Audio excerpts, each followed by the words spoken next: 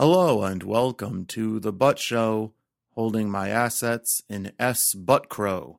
I'm Daniel Butt, and on this episode I'm going to tell you what I know about omens. I haven't done any research. As always, I'm talking out of my butt. Okay. An omen is an event that suggests the positivity or negativity of the near future. Omens are not explicit predictions like the rare actual fortune inside a fortune cookie or what comes out of Jim Cramer's Mad Money Mouth. Instead, the nature of the omen itself corresponds with how the short-term future will generally play out. There are good omens and bad omens, which respectively lead to good things happening and bad things happening. Most omens are little things that happen outside of intentional human action. For example, the state of nature often serves as an omen through weather or animal behavior. As the saying goes, red sky at night, sailor's delight. Red sky at morning, sailor, it's stormin'. Or when lots of little birds and rodents start freaking out, that's a bad omen of a big bad earthquake on the way. But occasionally, human interference can create an omen without meaning to. The pivotal scene in the children's baseball movie The Sandlot is all about how when a kid who's already good at baseball hits the ball so hard it explodes, that it must be a good omen of things to come later that summer. Instead, it's a bad omen that the kid who's bad at baseball will try to feed his friend Yeah to the neighborhood dog using a primitive crane-like device.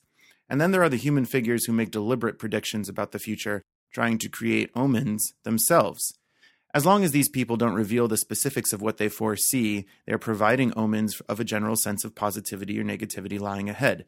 And this tradition begins with the oracle at Delphi in ancient Greece. It continues with crystal ball gazers, gypsy or otherwise. And most recently we see it in the tarot card reader and human soundbite Miss Cleo. Rest in peace. You may notice that all of the people in that last category were at least stereotypically, if not anecdotally, always women. This is where the word omen actually comes from, and it's not what you might expect, that you can't spell women without omen, but rather that when men decided that they too were very good at predicting the nature of the future, it turns out they weren't. A male fortune teller would try to issue a prediction and it would be laughably wrong, such as, again, Jim Cramer anticipating bull and bear markets, or Mario Lopez not being so sure about the Jabberwockies. And in response, the successful clairvoyants of the world would collectively sigh and say, "Oh, men." Men, of course, continue to this day thinking that they have a handle on how the world is going to be soon, and it's probably the fact that they're usually wrong which leads them to try and mold it in the way that they want.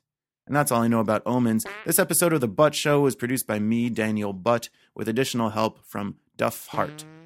To submit a topic for a future episode or to listen to previous episodes, go to thebuttshow.com. Take care, everyone.